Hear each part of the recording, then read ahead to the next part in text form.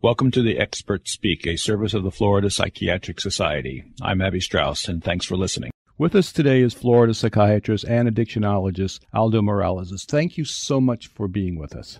Thank you, Abby, for the opportunity. We're going to talk about Suboxone. Now, we need to emphasize from the very onset that as we discuss this medication, it is for information only, and that any and all treatment decisions regarding the use of Suboxone must be entirely the product of a clinical decision between the doctor and the patient. Okay, that being said, most people have heard of methadone maintenance programs as a treatment to control opioid addiction. So let's begin with some background. What's the difference between Suboxone and methadone? That's a great question. Buprenorphine came to the United States via the Drug Abuse Treatment Act that President Clinton signed into law before he left office. And that opened the way specifically for the introduction of buprenorphine or Suboxone from France, where the drug originated, so that we could utilize it as part of our toolkit for managing opioid dependence.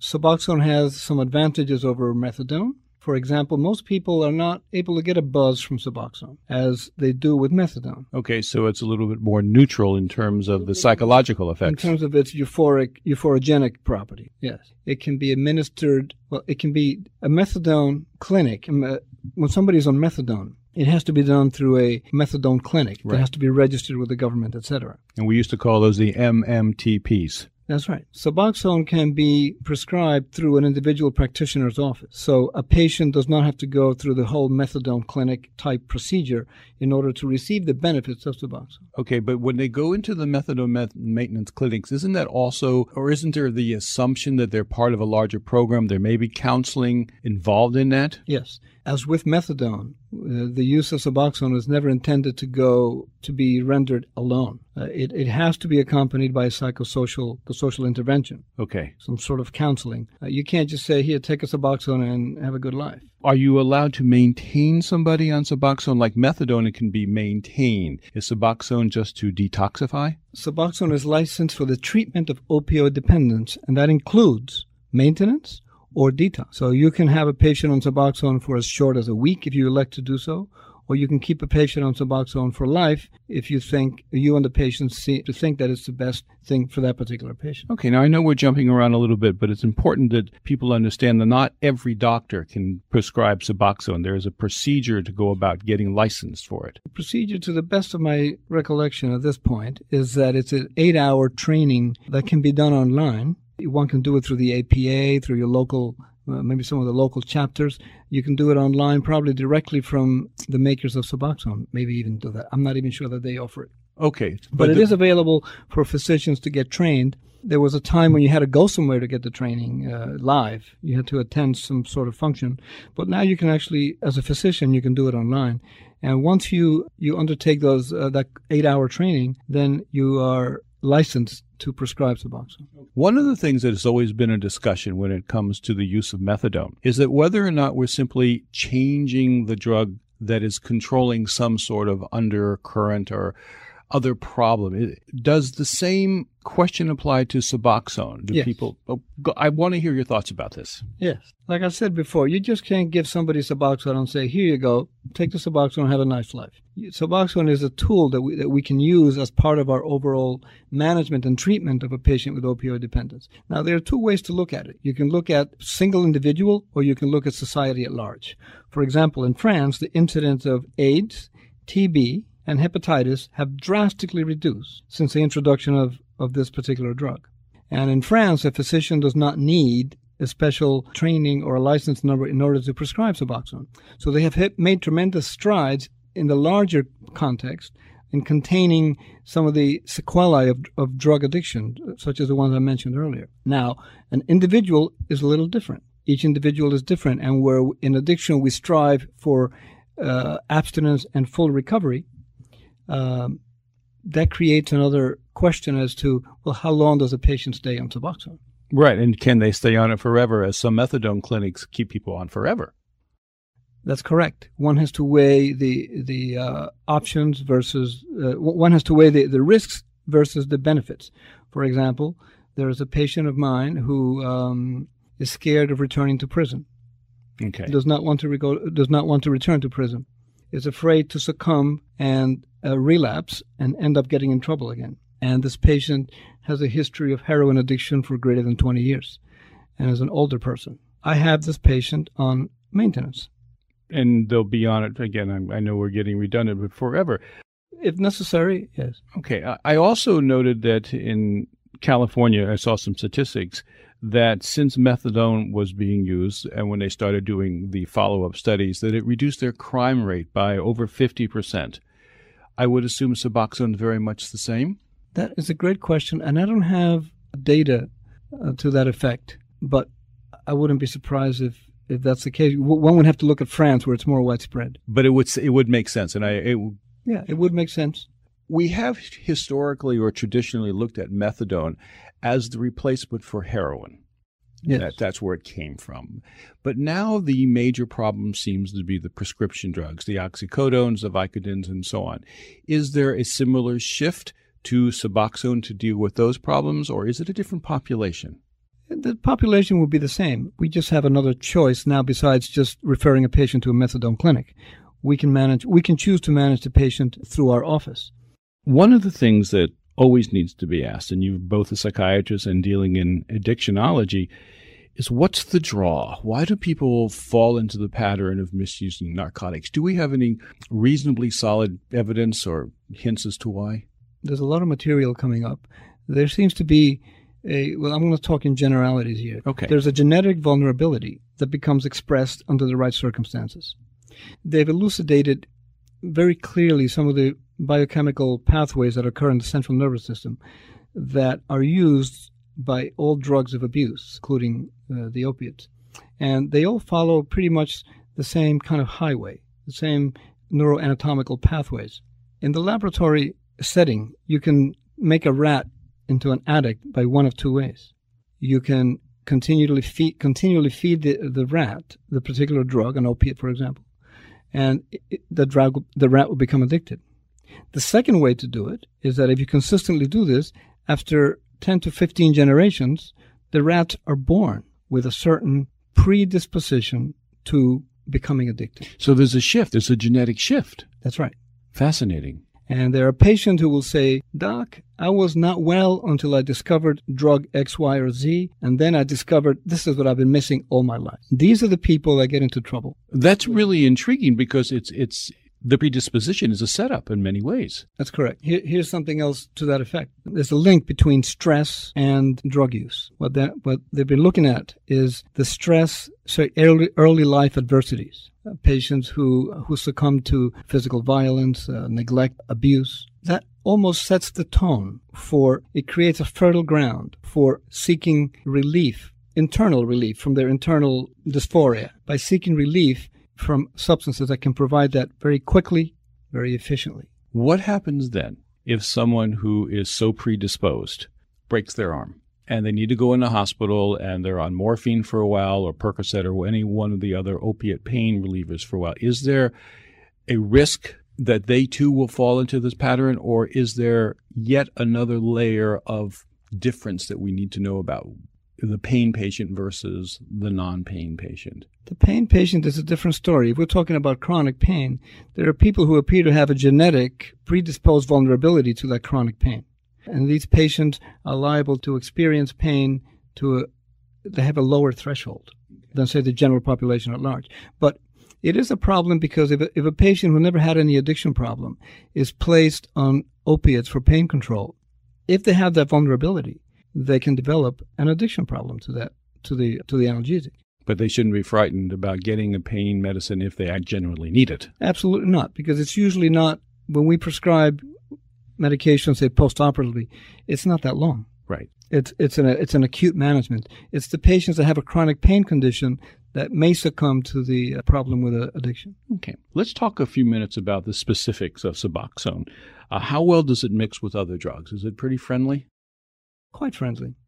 Initially, there was concern about overdose potential, particularly if mixed with other central nervous system depressants. There have been deaths reported, but that has been usually from the combination of injecting the substance buprenorphine in combination with other central nervous system depressants, such as benzodiazepines. But when used in the proper manner sublingually, it's quite safe. As a matter of fact, where methadone has a lethality, if you take enough methadone, you will have respiratory arrest. That's just what happens. That's the chemistry with any opiate, right? Yeah. That's the chemistry. Buprenorphine is a partial agonist as opposed to methadone is a full agonist. As a partial agonist, it doesn't go all the way, and you reach a point there that no matter how much you're dosing yourself with extra medication, you will not reach the critical point of producing respiratory depression. So it has a built-in safety mechanism. A built-in safety mechanism, and we like that. That's great, but what's the difference then between Suboxone and Subutex? That's a great question. Okay, when the drug was licensed originally, the concern of the United States was, why do we need another opiate out there in the community for potential diversion and misuse? We already have enough trouble with the opiates we already own. Why do we need another one? And the drug was licensed with the following protocol. Subutex is pure buprenorphine. Mm-hmm. Suboxone is a combination of the buprenorphine plus naloxone.